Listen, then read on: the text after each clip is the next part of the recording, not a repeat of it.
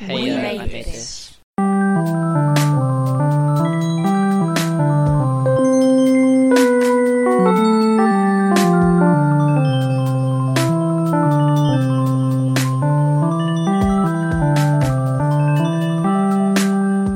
Hello and welcome to Life's Milestones, the podcast about birth and naming ceremonies, relationships and weddings, and death and funerals, right here on the We Made This podcast network. My name's Mark Adams and I am a humanist celebrant. I'm also your host for this podcast. Humanist celebrant, by the way, is someone who is accredited and insured by Humanists UK to be able to write and present non-religious ceremonies for anyone and everyone. While I'm talking about that, any regular listeners to the show, if you are interested in a naming ceremony or a wedding performed by me, then you can get a 10% discount by quoting milestones when you contact me. If you want to do that, have a quick look at my website, www.humanist.org.uk/Mark Adams, and you can email me on mark.adams@humanistceremonies.org.uk. Today's guest is, well, he's the head honcho of the We Made This podcast network, where this podcast lives. He's the guy that basically allows me to podcast, and I do feel that someone like Tony, who has so many podcasts, is kind of an inspiration to someone like me who just loves to talk about the kind of things I like. I don't just do this podcast. I do podcasts about Red Dwarf. I do podcasts about children's telly. I do podcasts about comic books, video games, B-movies, and goodness knows what else. But it's all through the We Made This podcast network that I get to get my voice out there. And it's Tony who runs it. Tony who does all the crappy admin that I don't want to do. Tony who hosts everything. And I just love being a part of the We Made This podcast network. So it's a pleasure to have Tony on board because, you know, I listen to his podcast, I'm a part of his network, and it's brilliant. But what I do have to let you know before I hand you over to the interview is we did have, ironically, considering he's like head honcho of podcasts, we'd had some technical difficulties. We thought we'd recorded the whole show, all 3 segments, but we did lose the footage for the funerals part. And we recorded the first time in May. Schedules and stuff, we then didn't manage to get to record again until August. So there is a 5-month gap in between the segments on naming ceremonies and weddings and then the segment on funerals. So I don't think it really makes much of a difference. You know, there's nothing that's time specific really when it comes to this podcast, but just thought I'd let you know in case there's kind of I couldn't spot it, but in case you kind of hear a blip in sound quality or anything like that, that's because they were recorded in 2 separate sessions. That being said, that's enough for me. I'll hand you over to the interview with Tony. My guest at this time is Tony Black. Hello, Tony. Hello, Mark. Thank you for having me on. I feel this is quite a milestone in my life. See what I did there? I did. Yeah. You are I never know what to call you, head honcho, boss man, superpower of the We Made This podcast network. I thought it would be nice to get at least one of the We Made This hosts on as soon as possible. So thank you for being on the show. Well, thanks. And I mean, I don't know what to call myself either. Probably just podcast workaholic is probably, it's probably my best term, really. Well, regardless, I'm glad I've got you on because I think getting a podcaster on early will be quite an interesting thing in as much as everyone else isn't really used to podcasting, whereas you are. Yes, I've done it a little bit over the years, for the last 6 years or so, and running this network with a lot of other shows and a lot of other podcasters gives me some level of ability. But, you know, as ever, with everything, I'm always still learning along the way. Mm. Right, well, let's move on to our guest profile. And this is usually quite a personal question, but you have received these in advance. How old are you? I do that classic thing where as soon as I turn the age I am, I'm already saying I'm the next age above. So I am 37, but since around July of last year, I've been 38 in my head. So I'm 38 in June. I thought I was the only person that did that. No, I think loads of people do it. I've known other people. The moment you become an age, you're already thinking about the next one. Good grief. It's terrible, isn't it? We're wasting our lives away. Yeah, one of us, perhaps. Okay, so where are you from and what's your general background? So I'm from Birmingham in the Midlands, and born and bred in slightly North Birmingham. And my background is fairly just normal sort of working class family, really. Nothing too special, nothing too posh. My mum has worked in law for like 50 years. My dad, he's good at maths, so he's been a betting office manager and supervisor for decades as well. So he loves sport and all that kind of thing. And yeah, just a very normal working class background ultimately for me. Mm. And this is the big one. This is kind of where you get to plug yourself. What do you do that makes you interesting? Oh, I'm very boring. We might as well skip this one. No, I'm not sure that's true. So yeah, I mean, I suppose I've got two sort of bread and butters, I guess. The first one that we talked about is the podcasting. So I talk heavily really about what I suppose you could classify as popular culture. So, my bread and butter, I suppose, is TV and film mainly. Also a little bit of music here and there, a little bit of gaming here and there, books, etc. But film and TV are my two key things. I would say that I've got a fair bit of knowledge about those subjects. I love researching. I love finding out more. I've watched like over 2,000 movies in my life. I've got this app that tracks how many films and TV shows I watch. And I'm up to about 5,400 episodes of television over my life. It's something like 5 months back to back. So I've spent a lot of the time sitting on the sofa, basically, over the years. I can't think of an app that suits you better than the app that you just described that I'd never heard of to this point. Well, I tell a lie, it doesn't actually track the movies. The movies I do through another app called Letterboxd, which is also a really good site. But the app for the TV is called TV Time, and it's very good. And every time I watch a TV episode, I track it, I log it, and I put what I thought the rating was out of 5. I'm a bit obsessed with collating and rating these things. So I know exactly what I've watched, and I can refer back to it. And then apart from the podcasting, I suppose that I am a writer, and I've been writing for years. I've written, not professionally, but I've written in an amateur fashion scripts. I used to write scripts for years based on like TV shows and things like that, kind of like fan fiction. I did quite a lot of that. And I've sort of over the last few years segued more into critical writing. So I do a lot of, I ran a website for a time, which was called Set the Tape, which is still going. I created with a friend of mine, Owen. And so I was editing other people's work, reviewing TV shows, articles, think pieces, that kind of thing. And I've got my own website that I've done that on, and I've guest written for other websites and things like that. And I've written a book which should be out hopefully in the summer. It's just taking a long time, particularly with current world events as we record. And that's all about mythology in television shows and movies. And I'm writing a second book as well, all about the history and culture of the Star Trek universe. So I've got those strings to my bow as well, and it's all in that kind of field, really. Brilliant.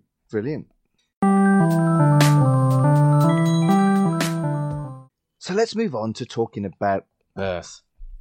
When and where and how were you born? Well, I was born on June the 9th, 1982 is my birthday. And I was born at a hospital called Good Hope Hospital in Sutton Coldfield, which is not far away from where I grew up.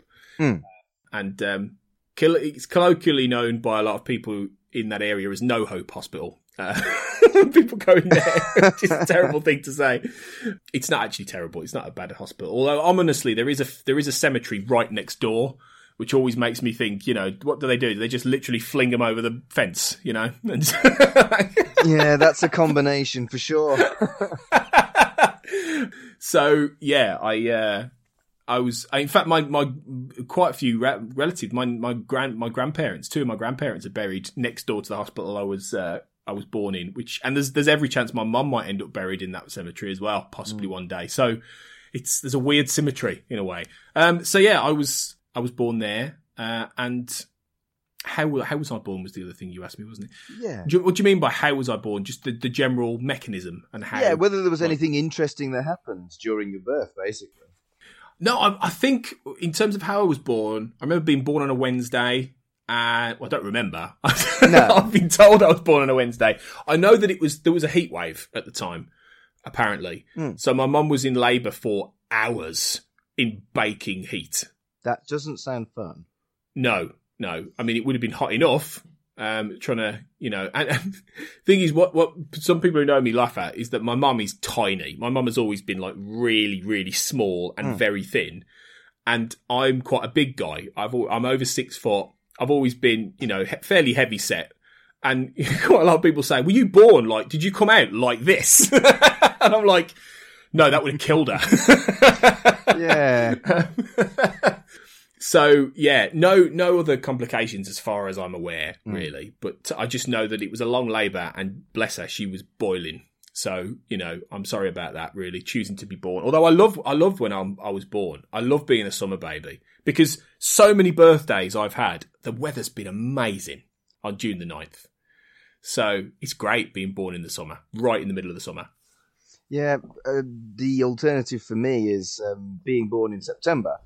Honestly, the one day of the year that I can guarantee that it'll be wet and raining and grim is the 16th of September.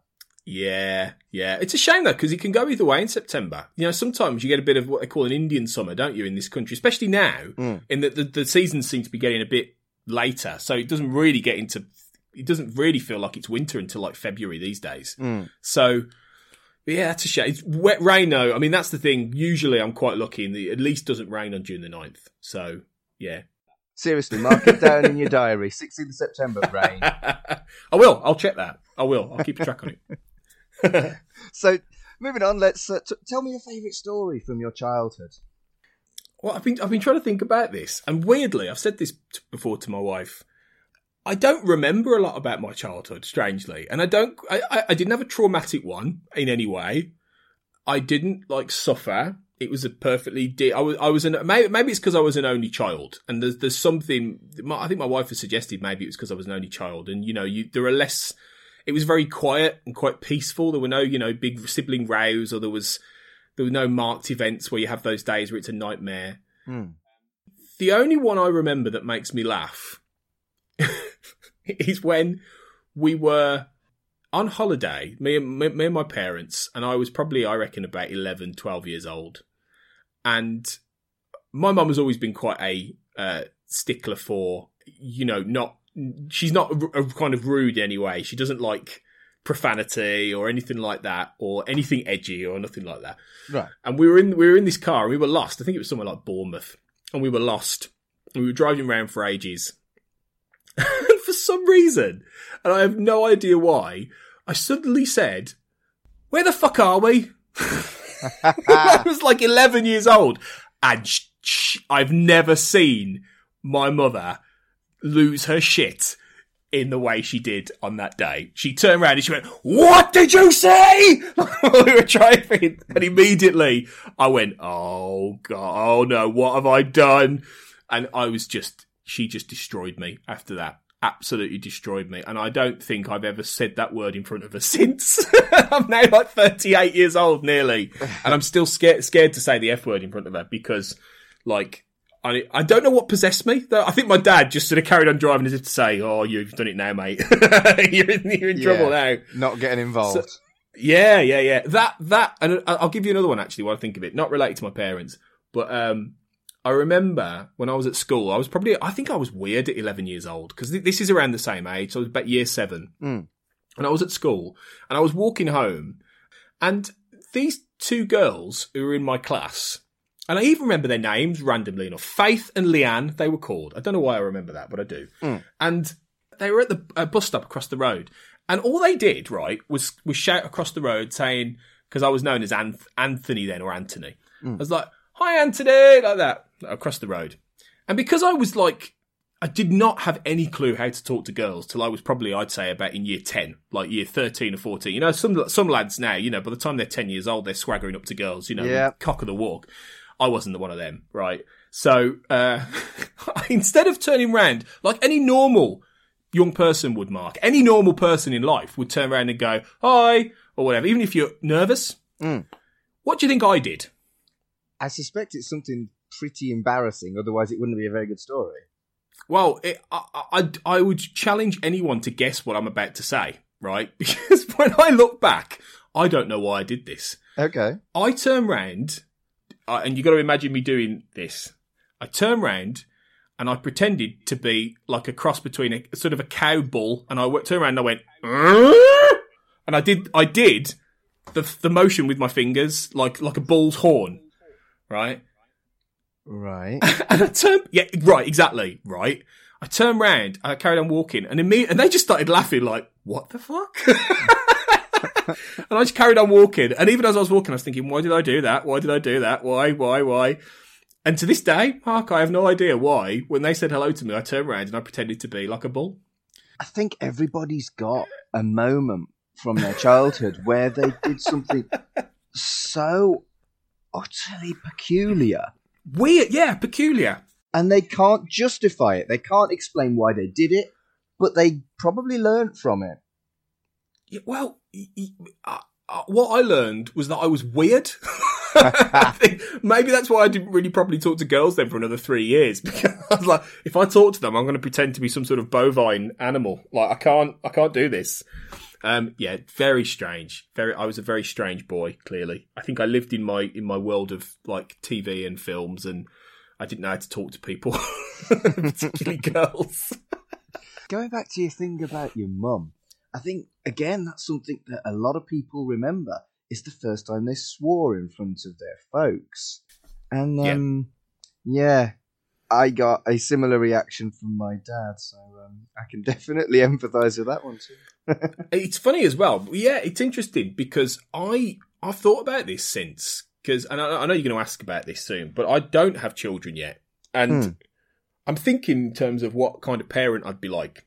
And I feel like I wouldn't want to be effing and blinding in front of my kids or anything, but I feel like I wouldn't be furious if they said a swear word. I would say, why is it you've said that? You know, I'd be more like, what is it about that word that you think's right?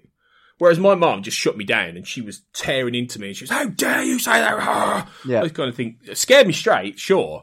But I'm a bit more interested in trying to therapize a kid in a way and go, why is that acceptable? Why would you say that now? What does it mean? Why have you said that? You know, because then when I was 11, I didn't in a way know what that word meant in a way. I just knew it was a bad word, and I'd heard it said in other playground or whatever. Although there wasn't as much swearing on the playground as now, but it was there.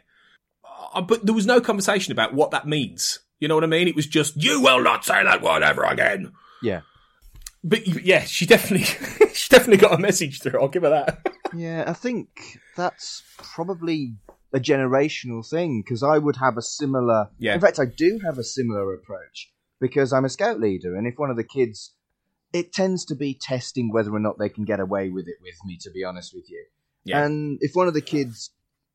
I'm not so bothered by what I'd call the lower swears. You can say crap. I can't be bothered to deal with a child who says crap, thinking that it'll shock me, because it won't. And a child saying fuck won't shock me. But that is the point where I think I need to just sit him down and say, why did you say that? Yeah. So I think you're probably coming from a generational thing, because I got a similar rocket from my dad. You know, I try not to say this a lot, and that I think this should happen, because I'm not a parent, and it's different. It's different for everybody. I get that, but I feel like I would be more interested in explaining why it was not acceptable, and there is a level of discipline I think you should have, but also trying to unpick with them why they said it and why it's not a word to say in the future in that way, in that context. Yeah. And at all, really, until you're of a certain age. I mean, I'm not bothered about... I wouldn't be bothered if I had a 16-year-old who said that word as part of a vernacular. They with their mates. It's what kids do. It's what teenagers do. It's knowing the boundary. Yeah. You know, and that's what I'd be more interested in understanding, really, and helping them understand. But that's just me. Yeah. It is generational. You're right. Yeah. So you said that you don't have kids. Do you want kids in future? Yeah. I think I do. I did have years ago, like before I met my wife and things, I did have a point where I was thinking, I always assumed I might do, but I wasn't ever sure why I would do it. I was a bit like, why? Like, I'm assuming I will, but why? But it would be great to have them with my wife, definitely. And it's one of the things that we would like to happen eventually, definitely, I think. So when you do, will you have a naming ceremony, a christening, or any other ceremony to welcome your children into the world? Well, I'm aware that a lot of this goes back to my mother, but, but I need to mention her again. She could not get her head around why we wouldn't have a christening. Now, the reason is we're not in any way religious. In any way, we didn't have a. I know. Again, I know you're going to ask. I think about weddings and stuff, but we didn't have a church wedding. In any way, we don't hold any belief in any kind of religious thing at all. Yeah. So I know I wouldn't have a christening. 100%, would not have a christening in a church. I have no interest that whatsoever. And she couldn't get her head around that. She's like, "Well, you got to have a christening." I said, "No, you had a christening. We're not religious." I said, "No, but." That's up. I don't have to. She couldn't even understand. She didn't even think the baby would be legal without a christening. And I was like, "What? No, That's what the registrar's for." Exactly, right? And so again, it's a kind of thing in that. Well, of course you have a christening. Like, no, that's a choice you can make. Just because in previous generations people did it, whether they were religious or not, doesn't mean you do it now.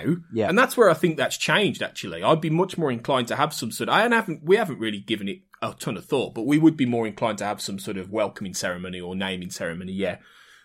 As part of that. But nothing with a religious connotation, nothing with baptism or putting them in a font or whatever, with God and all that. I don't give a toss about any of that. It doesn't mean anything to me because it's not part of my life. So, and, greatest of respect to people who it is, but I'm not going to pretend that is important to me and we do it just because we should. No. Yeah. So, yeah, definitely not christening. I'm getting that, but I think there's a lot of, unfortunately, like your mum wanting you to have a christening. I think there's a lot of pressure on people who aren't religious now, who grew up in even a vaguely religious background like I did. My folks claim to be Church of England. I think the last time they were in a church was a random wedding for someone else's kid. They're certainly not practicing, but they are the kind of generation that would still want you to have a christening. And I can't quite get my head around it, particularly if they know that you aren't Christian. Yeah, I think there's some kind of social thing about it, sort of, and I think this is where generationally, our generation, and particularly the next one, are changing in terms of the way we view the world. In that, I don't think we're as bothered about these social status things that you are accepted that you should do.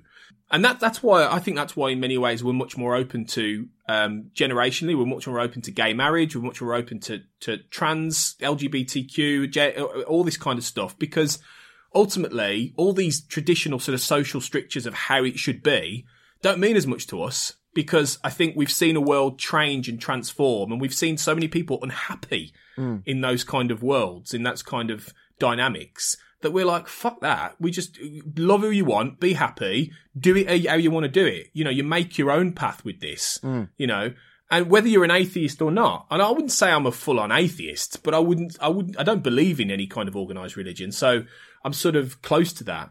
But I think it is all about that, you don't have to do it the way your parents did it. And if anything, quite honestly, much as I do love my parents and I don't think they did a bad job in any way necessarily, I think there are a lot of things they did that they didn't even think about, that they just assumed they had to do because their parents did it or their parents' parents did it. And I'm like, no, I'm not doing that. Yeah, and this is exactly why I want as diverse a group of people as I possibly can on this podcast. So I've gone for a celibate colleague who's 72, and then I want to talk to someone who's only just hit 18 and see how those two contrast. I find it all fascinating, the way things have changed, but also the way things stay the same. Just because you don't have faith doesn't mean that you don't not only want, but almost need the reassurance of ceremonies in your life. And I guess that's what the podcast is about. It's about how people organize their need for ceremonies. Do you think you would have baby naming ceremonies, a non-religious equivalent of a christening? Yeah, I don't see why not, really. I think there is something still important about making an event about it and making it special, because it's like this whole podcast, the name of this podcast, it's a milestone. It is a key thing. We didn't, and that's why, we'll talk about this in a minute, but that's why we wanted to do something. We could have just had a registry office wedding on its own, but we did more. We wanted more than that. And there wasn't a religious connotation. So I think we would absolutely be the same with a child. I think it would be very much the idea of, we want to celebrate this child's arrival in the world and what that means to us and what that means to our friends and our family, and have something to be able to talk with that child about one day and say, look, this was how it all began. This was where we introduced you to the world, without it being some sort of covenant with a God I don't believe exists. So, definitely. And have you gone as far as thinking about what you might like to be a part of the ceremony? Not really. I think we're still theoretically trying to come up with a decent list of names because we're finding that hard. Tell a lie. We've got a ton of girl names that we really like, but boys' names are murder. They're really difficult. Not Tony Jr. Not Tony Jr., sadly, no. I think one Tony's enough for this world, but one Tony Black. I think once we're pregnant and once we get to that point, hopefully, if we're lucky enough to have a child, then I think we would start thinking about that more. But not admittedly yet. We just know we probably would.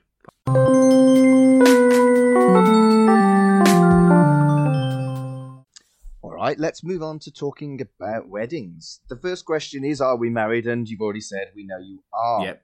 So tell me about your wedding day. It was great. In a way, we had 2 wedding days. We were lucky because we got married in a registry office first on, I think it was August I should know this really, shouldn't I? Tony! August I'm totally not editing that out either. No, you better keep it in because I need to be told off for that, really. We got married midweek, and then on the Wednesday and on the Saturday, we registry office on the midweek, and that was just close family. So it was parents and siblings and things like that. And it was a very small group because I'm an only child, and my mum's not remarried, so because my parents divorced, so my mum's not remarried. So it was, and sadly my wife's father's no longer with us either. So it was quite a small group. And then 3 days later, because my wife is from Wiltshire, we went down to a farm in Wiltshire, which is owned by my mother-in-law's partner.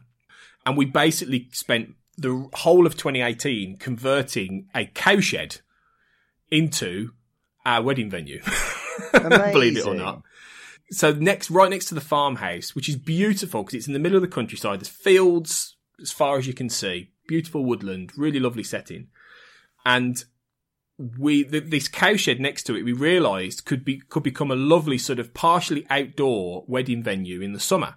So we were literally, me and the rest of their family down there, and some amazing friends who helped us out and all this kind of thing. We spent months literally mucking out shit. Like lovely cow shit up to your top of your thighs, basically. Full of cow shit. We mucked that out. We were pressure washing the walls and the floors.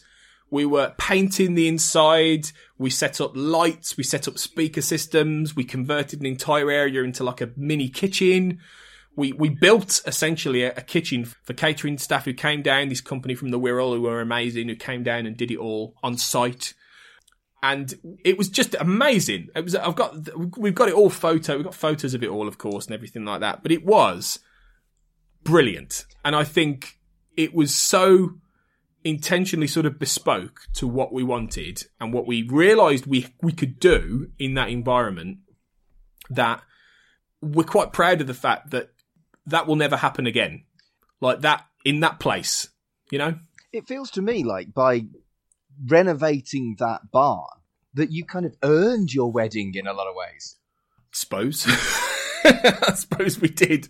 We did work for it. Pretty much every weekend across 2018, we were down in that shed, helping out with mucking it out, cleaning it, getting it ready. And it was tough, I won't lie. There were points where my inner grump came out quite a lot. But we did have a wonderful time, actually. And we look back on it now as a family and we're like, do you know what? That made the whole thing... Because obviously the day flies by. Yeah. The day just rockets by. But it felt like it was months, really, in that it was all about building up to that. And that whole process of getting it ready just made it even more of a longer experience than it would be if you turn up to a venue on the day, which I know for a lot of people is perfectly great and it's lovely and they have a brilliant time. But for us, it felt more involved. It's like we built our own wedding venue and then helped take it all down again. Because now it's full of shit again. So it's all gone. It's all gone. You'd never know. And we went down there about 4 months later in the winter, and you would never know that was ever used in that way. And you wouldn't believe it either. Like, I'd be like, oh, come on. Do me a favour. No, we've got photos to prove it. That's so cool. And I guess having that as... You know that no one else can have the same wedding venue as you. That's pretty cool. Yeah. And we didn't do it for that. We weren't doing it to show off or anything like that. It was purely the fact that we didn't want to we knew we weren't going to have a church wedding for the reasons I've explained. We didn't want to just go to a registry office and do that, which is fine, but it's very, you're in a production line there. You just get you through one after the other. You're a number, really. And we knew we didn't want that. And, we were thinking of other venues and stuff. And then, we started to think about, my wife is very creative. She's very creative minded. She's always thinking of how to do things, and she finds things online and she reads a lot about how to make a home special or ideas for, creative stuff. She's brilliant.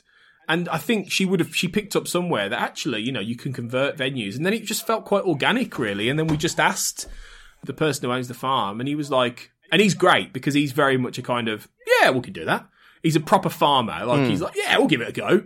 And he was brilliant in that sense because he did a lot of the heavy lifting there.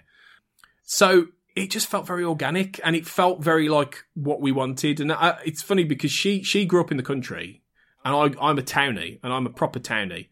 And I never believed that I would ever find an affinity for the countryside. But over the years we've been together, we were together like 3 years before we got married. I've spent a lot of time in Wiltshire, which is a beautiful county. Yeah. Down in the southwest. And I really found that I feel at home down there as much as I do up here. And we will move there one day, I think. But it felt like a real testament for us both to actually get married down there and actually create a country wedding. And it just really felt organic and like what we wanted to do. So, and it came out great. Yeah. I'm really pleased to say it came out great. I will send you some photos actually, so you can see what I mean. But yeah.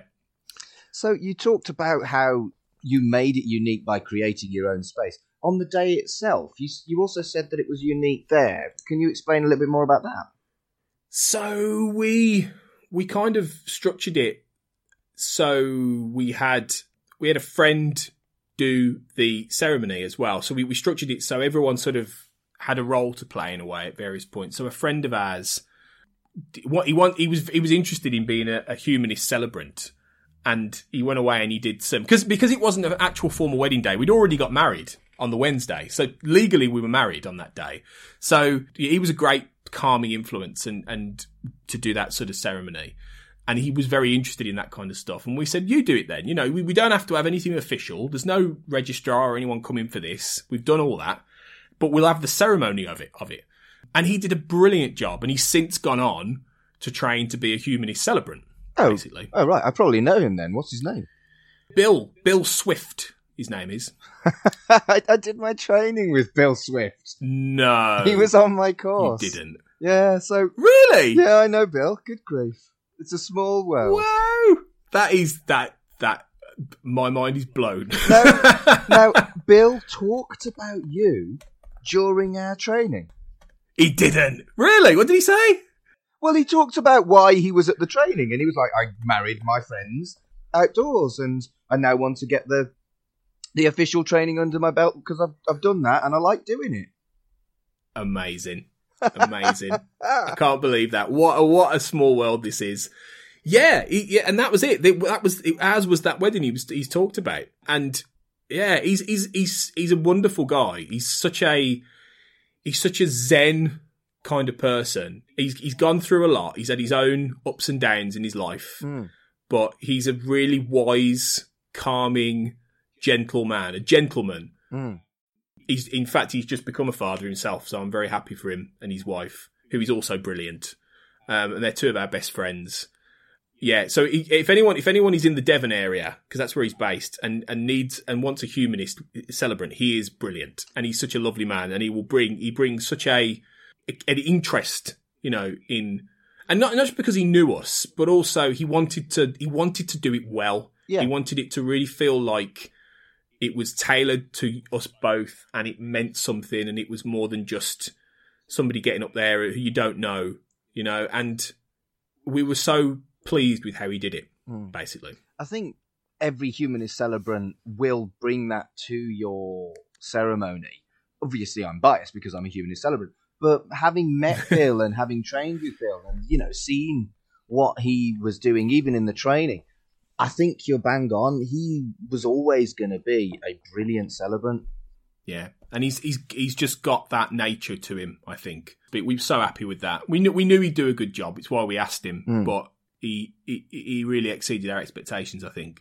And then we sort of set it up so the whole day had a nice feel of, everyone sat on like hay bales outside, because thankfully we had the weather. So it was under this big tree, which was right next to the farmhouse, which was then right next to the cow shed, which we turned into the venue and all this kind of thing. And, we just tried to have little bespoke touches about us as people as well. So we tapped into my love of popular culture by all our table names were based on famous TV or movie couplings. So we had Mulder and Scully as the top table. We had Kirk and Spock. We had Han and Leia from Star Wars. We had the Doctor and the TARDIS. And a friend of ours, great illustrator and writer, drew the characters. And he did a brilliant job, and he drew them. So they were all pictures with the names on the tables. So that was a lovely little touch as well. Brilliant. My cufflinks were the Starfleet logo from Star Trek as well. Of course they were, Tony. So there were nice little touches like that. And we also bought each other, and this was something my wife had read about, we bought each other a wedding gift for the morning before we saw each other. So something to open with our respective, in my case, my best man and friends, and then, her bridesmaids. Yeah. And we gave each other the present beforehand. She bought some really nice trainers that she wanted to sort of wear. So I got laces done which said Mrs. Black on them, so that she could lace into a tray. I think the trainers were a present from me as well, actually, thinking back. But so she got those to wear on the day. Love it. She did me something we've now put up in the house, which was the constellations on the day we were married. Oh. Which is really cool. So we've got now the constellations of the farm. So what the stars looked like at the exact point we got married on that farm, basically, on that ceremony day, which is now framed and it's in our living room. That's cool. That's a nice little touch to do, really. So yeah, little touches like that, I suppose, made it unique. And this is a favourite because I'm putting together a Spotify playlist associated with this show. What song did you pick for your first dance? Well, we went for something maybe slightly unorthodox. Good. In that we went for, and the reason, again, people have said, this is how you knew that she was the right woman for you, Tony, when she agreed to this. We had the orchestral track from We Have All the Time in the World from the James Bond film On Her Majesty's Secret Service by John Barry. Okay. Which is my favourite piece of music in the world. It is just beautiful. The orchestra, the song itself, the Louis Armstrong, we have all the time in the world. Yeah. That is a great song. But the orchestral, that whole album is wonderful. I'm a big film score fan. And the John Barry tune is the most beautiful romantic thing in the world. So we had that as our first dance, the two of us. And yeah, somebody then pointed out to me, I think my best man pointed out to me that he said, you do remember that song comes at the end after James Bond's wife has been shot dead. After he's just got married. Wow. And I went, oh yeah. I was like, oops. But apart from that, it really worked well. And then we immediately kicked it into, our curated playlist that we put together, which was, I think it was Jackie Wilson. Your love lifts me up. That your love Lifts Me Higher, that one. Yeah, and then we got everyone on the dance floor and we were off then. So yeah, that was our first one. Amazing. I love it. And I love it when people do something that is quintessentially them rather than something generic that's still romantic but generic. So it's just a joy to hear when people make their weddings about them rather than about what they think everybody else would want them to have. Yeah, and in terms of music, I got really annoyed later on. We'd spent weeks putting together what we thought was a brilliant playlist of music that we loved, me and my wife. And we were hopeful that other people would enjoy, but if I'm honest, we didn't care. No. We were like, we love it. We want to dance to this. And then by about 11 o'clock, when people, because we didn't have a chucking out time, it went on till like 2 a.m, right? Easily. Good. Which was great. So, but it was about 11 o'clock by the time everyone was pretty pissed. Then people started messing with the one of my groomsmen started messing with this, and then other people got involved. And I was like, "Oi, what are you doing? We've curated this." That did my head in, because them started putting on stuff. I was like, "That's not on the playlist." He was like, "Oh, bugger off." So yeah, by then though, I couldn't stop them. They were having fun. Okay. You know, I suppose they've got to have fun as well at some point. You know, I'm not so sure about that. It's your fucking. Well, exactly. So we're going to move on and talk about death. The first one is probably the heaviest, maybe not. Are you scared of death? I think so. It's probably a bit morbid to admit, but I actually think quite a lot about death. I don't think that's morbid. I know it's strange. I mean, you know, I'm a late 30s man. I won't say I'm in perfect health, but I'm not in bad health as such. You know, I've got a few little issues, but I'm not in real trouble and stuff like that. I don't know. I really do just often find myself dwelling on it. I have recently with, you know, we're recording the day after we found out that Chadwick Boseman died of cancer. Yeah. And, I mean, that's just shocked everybody and shook it because he kept it secret. And he did all these amazing films. Yep. For pretty much most of the time he was, you know, certainly all the Marvel stuff, for the time he was being treated. And he was 43, you know. Which is 1 year older than me. Right, yeah. And it's like 5 years older than me. You know, it's in the same ballpark. And, you know, there was a few moments during the lockdown where people close-ish to me have died. You know, somebody my wife had to do CPR on at work, a work colleague, in a really harrowing situation, who eventually passed away, had a massive stroke, and then somebody I worked with who just was found dead in his flat, and he was 41, yeah.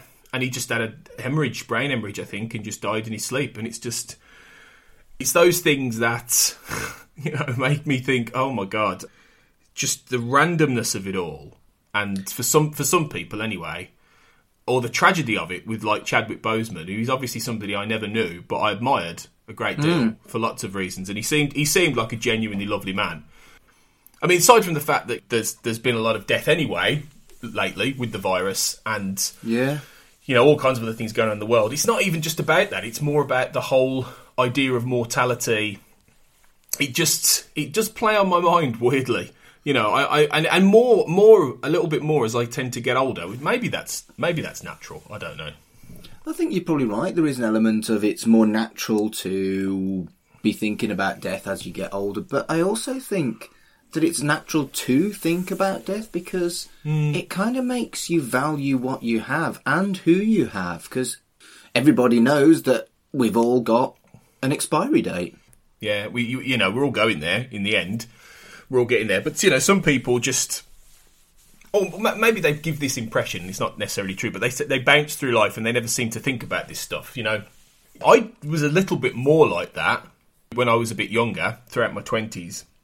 And the weird thing is, and maybe this is part of it, like you've just said, I would say right now, in the most pleasant and stable point of my life, in a way ever, since childhood. You know, I'm married to a wonderful woman. We've got lots of promise in our future of things we want to do and things we're going to hopefully do. You know, I live in a nice place. I've got a job that I'm happy in. I'm very aware that I have a lot of, well, privilege, frankly, in a way, without being wealthy. I am a fortunate person in the situation of the world right now to be, but if anything, I think more about it now, and maybe that is because in a way I feel like I have more to lose.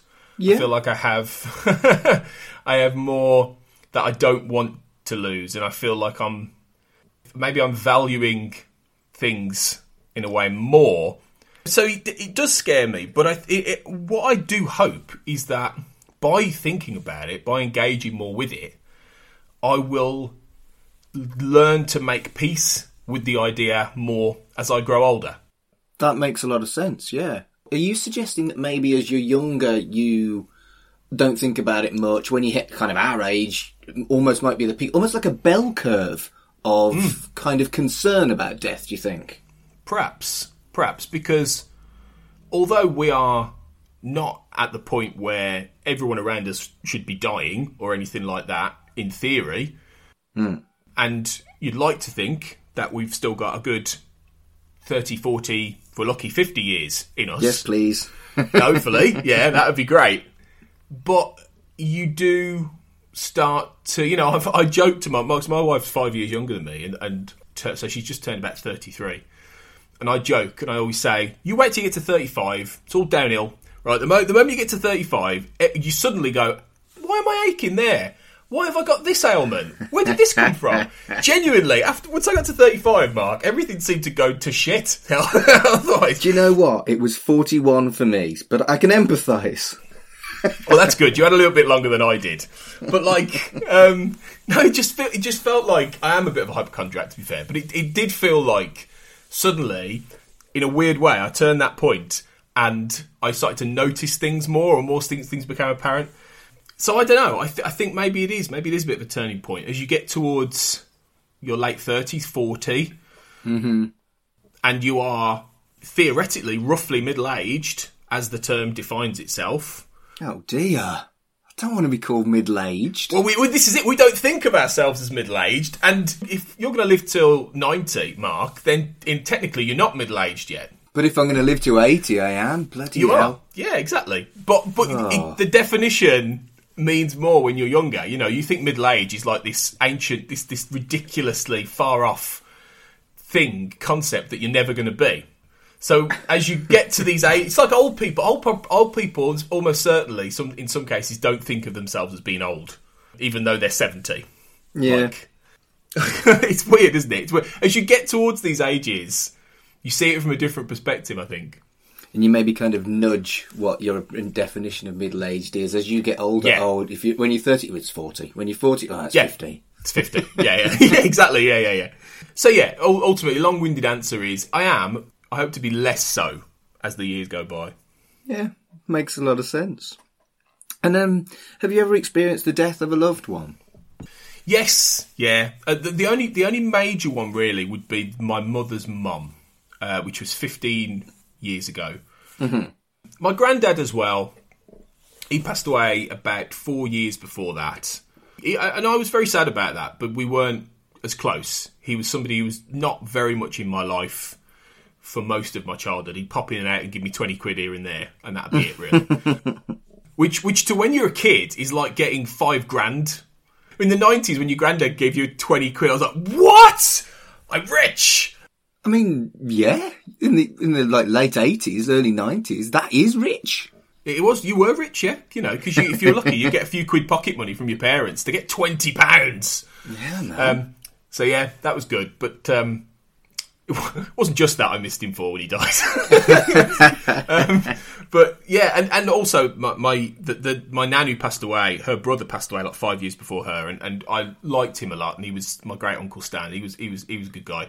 But so yes, but it was my nan really that's been the biggest one, and I've been lucky, touch wood, to not have anybody close to me pass away since, except for my wife's grandmother who died last summer. In fact, almost to the day we're recording, actually. Right. She's not family, but she was family by that point to me. She was like, what was lovely about her was that she thought of me as a grandson, and I hadn't had that feeling for years, many years, because my other nan passed away. It's a long story, but I didn't see my dad for many years, and she died in that interim, basically. Right. So I didn't know she died for about 5 years, 5-6 years after she'd actually died. Oh wow, that must have been weird to find out that way then. It was odd. I kind of thought she probably had, because I knew that when I did see my dad again, she would have been about 96 years old. So Right. I thought the chances of her being alive now are probably quite slim. But I hadn't seen her for nearly 20 years. Right. So it wasn't a shock. It was more an affirmation of, yeah, I expected that, really. But it's a strange situation when you have no idea your grandmother's died for years. Yeah. But, yeah, it was sad, but not in a grief way. I don't grieve her as such because, again, I wasn't as close to her. And it felt to me like she'd already died years ago in a weird way, which is probably makes me sound awfully callous. But it's not that I don't care. No, it's weird, isn't it? You perhaps the phrasing it was wrong, but I completely understand what you're talking about. Yeah, I don't mean it to sound like I don't care that she's died by any means. But there's maybe more of a distance for me in that. And had she been in my life, it would have been different. I know it would have been different. I had conflicting feelings about the woman, really, but I would have been sad in the moment. But with my other nan, it was devastating. It was really devastating. And because I was 22, I think, at the time, and it was a bit sudden, really. She was about 80, and she did have health issues, but we didn't expect her to die. She wasn't dying for a long time. It was just all happened over a couple of weeks, really, and it hit me really hard. But I remember being at the graveside, just crying with everyone. And I've got a huge family on that side of the family, and they were all there, but they'd gone, and I just cried my eyes out at that graveside. So yeah, I think I've been lucky that I haven't had as much close death as other people. It affects everybody in different ways, as I'm sure you found doing this podcast, you know. Yeah, and I think I need to maybe start looking at people who aren't in their 30s and 40s, but because I'm in my early 40s, most of my mates are in their 30s and 40s. So I'm going to try and get the perspectives of older and younger people, if I can, going forward. But basically what you've described is close to what a lot of people have said as well, you know? Yeah, I suppose it's because we're all at the age now where we're losing grandparents or we've lost them. And for most of us, it's like all my wife's grandparents are gone now. All mine are gone. It's sad because there's that aspect of your life is it almost defines youth, having grandparents around. I think so. Once they're gone, you realise that your youth in a way has gone as well, I think.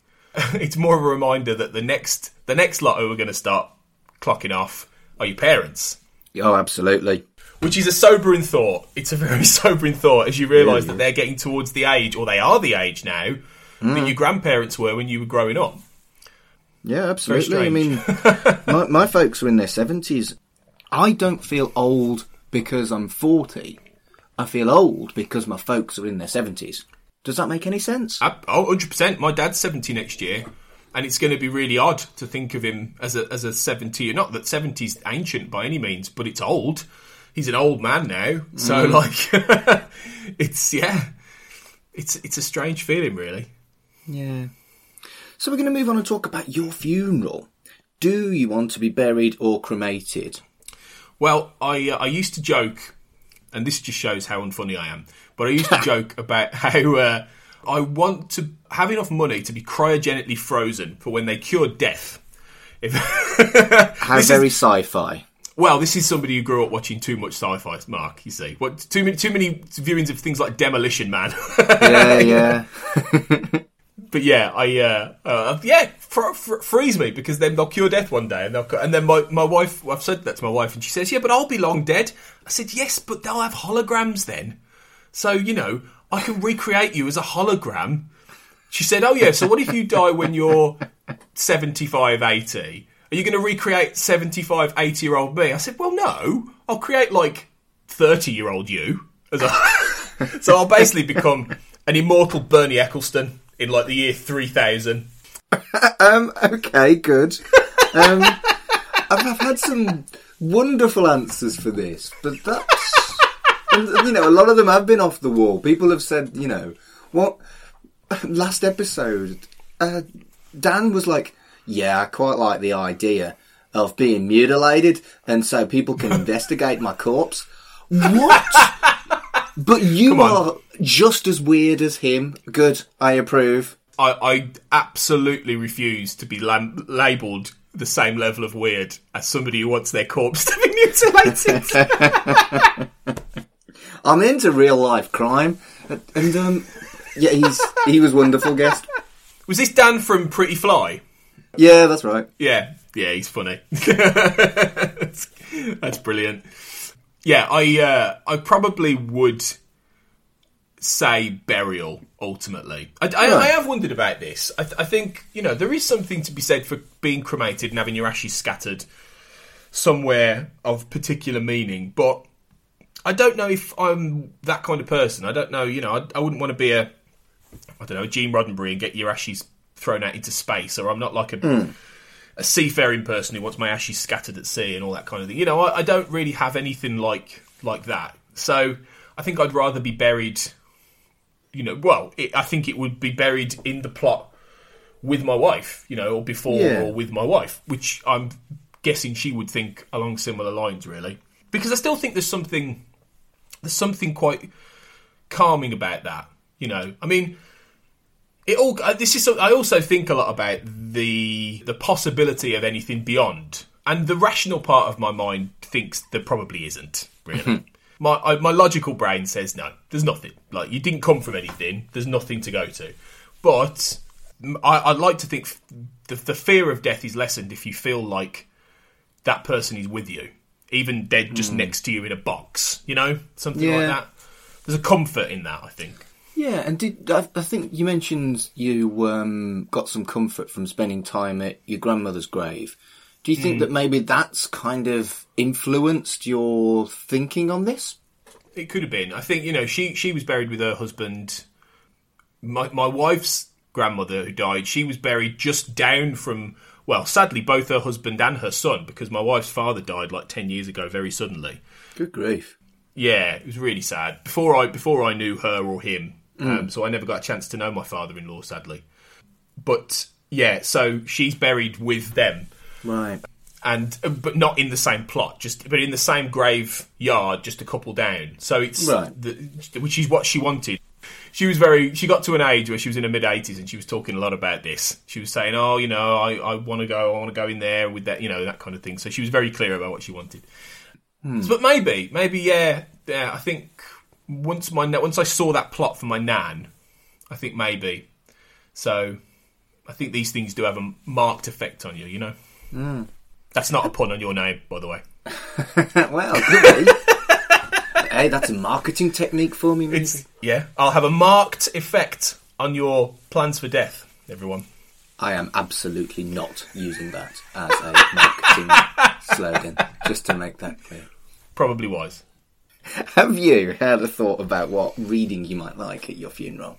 I don't really know. I think, to be honest, I would want a funeral service to be as non-religious centric as possible, I guess. I wouldn't want any kind of traditional readings. I remember my wife's grandmother's funeral, actually, and it felt a lot like a factory line, in a way. A lot of it was very insert into this slot here, and I was disappointed with that. The only spark in what was being said about her was from my wife, who actually was really close to her, knew her very well, and did this lovely speech which was very personalised, but almost everything else could have been ported in from any other funeral. Was it with a vicar or a celebrant? It was with a vicar. It was in a church. Right, okay. A very disinterested vicar, in my opinion. It felt like this was like she was one of about 4 in a day. You know, it just... Yeah. She just didn't feel like she was invested in it. And I think... I mean, I don't know how all these things work, but I just feel like there could have been more thought given. And my wife did give a lot of thought to it, and it really stood out as something that was really personalised to Mary. So I would want something, I think, that whoever knows me best does something along those lines. And I don't really know what a reading would be. I think it would be something to do with, popular culture, because I've got my head in TV and movies and all this kind of thing. But I've tried to think about it, and I don't know.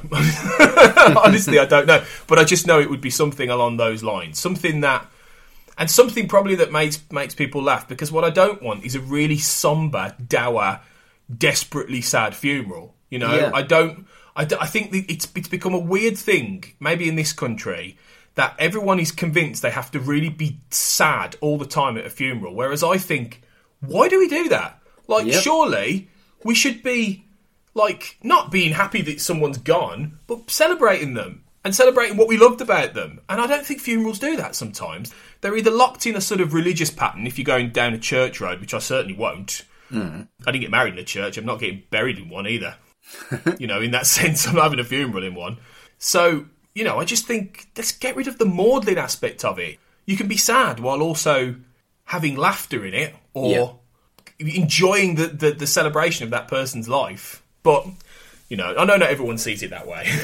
But in my experience as a celebrant, people either want quite scientific type funerals with scientific readings, or they want to emphasise the fact that the person was funny, the person did want a funeral that made you laugh rather than cry. So I almost have those two kind of sides of what I do when I write funerals. I do find it's either we want this funny or we want this scientific. Yeah.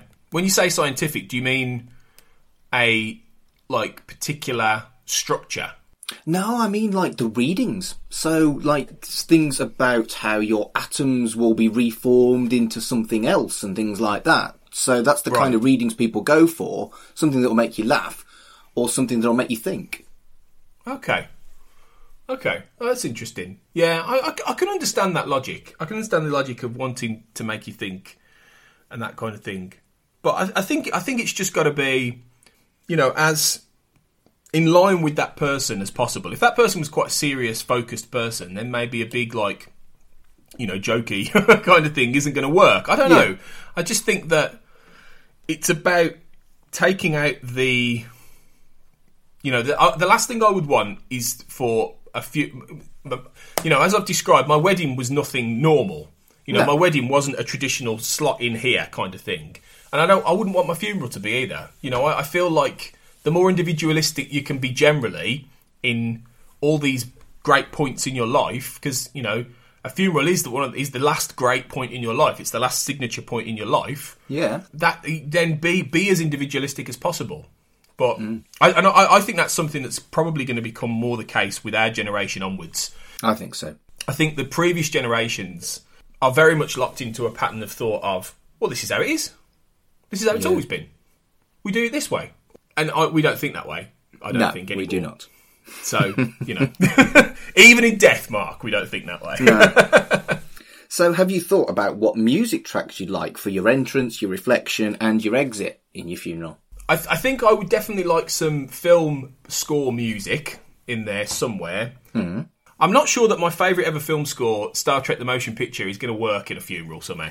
Oh, I don't know. It could be Your Final Frontier. Maybe. But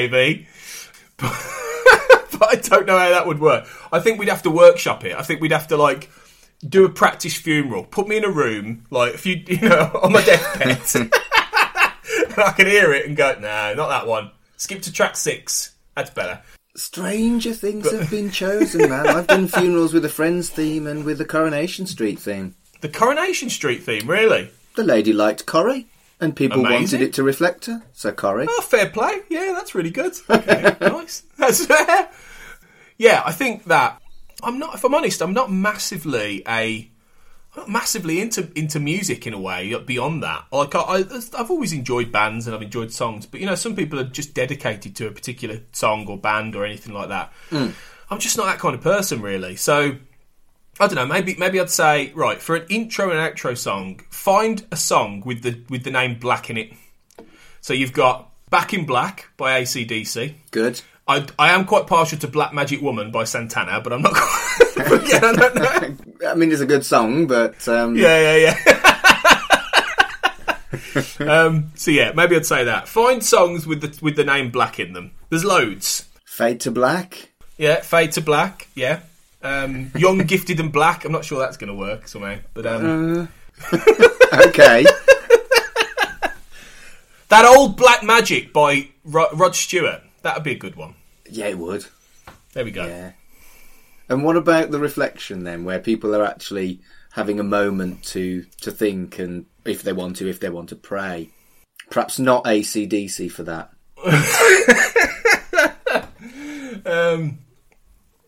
I really don't know. I think it would, again, I would just have to go back to a particular sort of piece of film music, but I just don't know what it is, Mark. It's like I think I feel bad for this because I don't feel like I've. It's not that I've not given this enough thought. I just don't know what to put in these situations. I don't know if you found this before with other interviews, whether some people have mapped it out in detail or anything like that. But I just find it really difficult. I find it really difficult to think about what the right thing would be for something I'm not there for. A bit of both, to be honest with you. If you're more into music, like, for example, Colin, who we both know, who does We Dig Music, which, does exactly what it says on the tin, really. He really likes music. He'd very much thought this out. But other people kind of sit there and mull it over while I interview them. And I like both approaches, really. Yeah, I suppose you get the variety of, like, somebody who has a very fixed idea of a song that fits them and that moment. And I mean, I'm a bit envious of that in a way. I kind of wish I could do that, and I could be certain that I love that song that much that I would want it played as I'm, sent away. Yeah. But I just don't. I don't have that, really. Maybe I'll just ask Colin. I'll say, give me a song, Colin. Like, any will do. Just, it's got to have Black in the title. That's it. I think your choice of film soundtracks is a good one. There's some beautiful, beautiful music on film soundtracks. And, I've had people use music from Lord of the Rings. You had Star Wars. I haven't had Star Wars yet. That surprises me. Well, I wouldn't be surprised, again, people our age, or maybe even a little bit older, actually, might want that kind of cinematic, sci-fi kind of music, yeah? I think that might be more common now, really. I think you'll find that'll creep in, because it's a lot more popular than it used to be, as something that people enjoy. I'd say what would really throw people off is if they had to come in to the music from The Shining. That would be really good. Oh, for goodness so that's sake. Sort of down, down, down, down, down, down.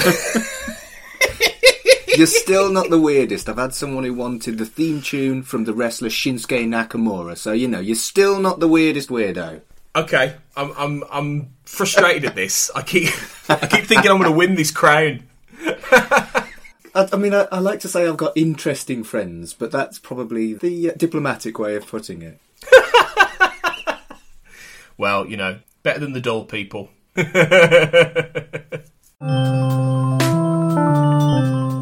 Right, so, Tony, thank you so much for being on Life's Milestones. Where can people find you on the internet? Well, let's do this outro in less than an hour, so we'll cut this down.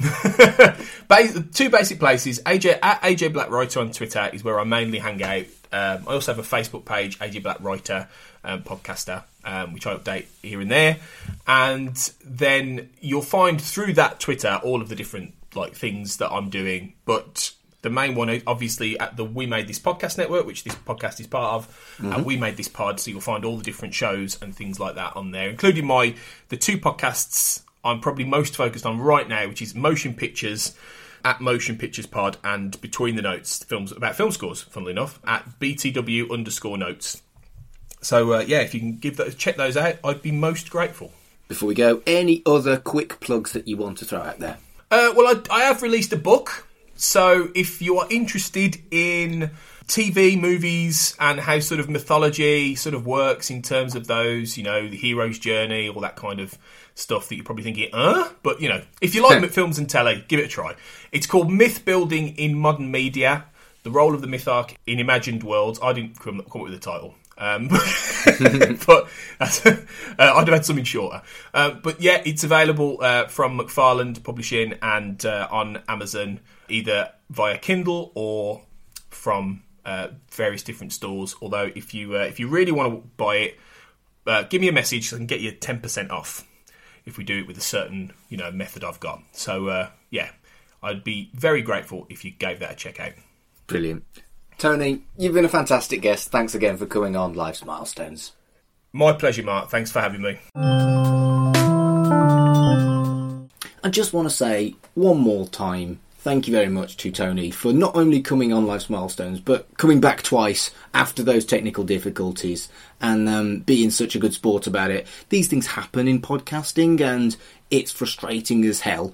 And of all the people for it to go wrong with, I guess head podcaster general was maybe the person that was going to be the most forgiving. So, it is what it is. This was supposed to go out in May. It's now going out in September, but that's fine with me and that's fine with Tony. I hope you enjoyed, the two, in a way, interviews that I had with Tony. And the reality is that there would be no Life Milestones without Tony. Without him embracing this podcast as part of his network, there wouldn't be this podcast. So thanks to him for that as well, I guess. The last 4 episodes have been with podcasters, people who I do know through this network. And honestly, during the COVID thing where you can't really meet up with people, that has been the easy way for me because these people know how to record their own stuff and get high quality recordings. Whereas you talk to someone who's not particularly au fait with podcasting, it does mean that sometimes the recording quality, if you just record a Skype call rather than record separately on your own computers, it can take a dip. So I've kind of been avoiding talking to people face to face. I'm going to try and rectify that when the COVID restrictions allow me to do that. So hopefully in future we'll have a few more folk outside of my podcasting community, because I don't want to just talk to podcasters. I want to get lots and lots of different interesting people. I've talked about getting people of faith on. I've talked about getting younger people and older people on. I want diversity. So I'm going to do my best. And I might end up with egg on my face because who knows who the next guest is. I haven't recorded anything yet. But regardless of that, I hope you found the last 4 or 5 guests really interesting, because people who podcast are people who've got a voice, people who want to talk. And I hope you found those all really interesting. Before I go, just a reminder that there is a Spotify playlist associated with this show. If you just search for Life Milestones playlist, you'll be able to find it, and all of Tony's choices will be added very shortly. Probably by the time you listen to this, they will have already been added. So check out all of the choices of all of the guests so far on that beautifully peculiar playlist. And thank you very much for joining me, and I'll see you in a fortnight. Life's Milestones is a podcast by me, Mark Adams. Follow me on Twitter at MarkAdamsHC. That's also my handle for Instagram. If you're looking for my website, it's www.humanist.org.uk/Mark Adams. If you're looking for my Facebook, it's Mark Adams Humanist Celebrant. All the information on how to use me as your celebrant is there.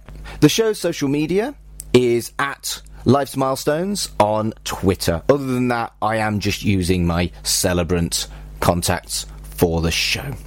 Thank you for listening, and we'll see you next time.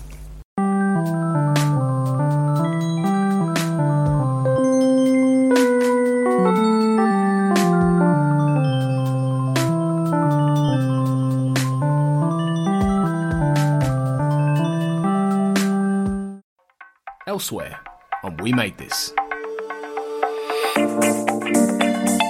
Cinemortuary podcast. Well, anyway, we're talking about Werner Herzog now, aren't you? Who's a rule breaker, Wilson. Yeah.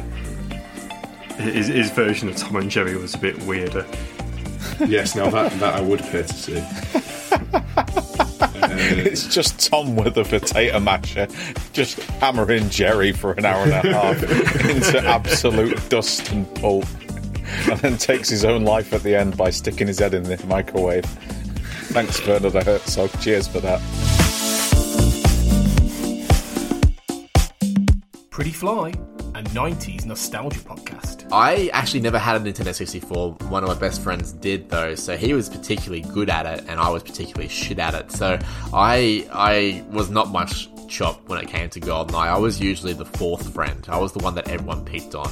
They'd like watch my screen. They'd know exactly where I'm respawning. They all learned the spawns, and like I just pop up and I'd be dead in like 10 seconds before I could get a gun. Yeah, we had a guy like that in the crew. His name was Alan. So yeah, we used to roast Alan big time. Yeah, so I'm Alan in that situation. Ask us about Loom, a point-and-click podcast. Particularly during the King's Quest, Police Quest, Space Quest games. I think Rongo was quoted, I'm paraphrasing because I can't remember the exact quote, but it's to the point where like you'd be too scared to do anything in Sierra games, where because you're like you'll walk off a path and you'll die. You'll walk past, you'll go onto a screen and suddenly Medusa comes out and turns you to stone. Sounds like playing Prince of Persia. The original. That was like taking life into your hands. Yeah.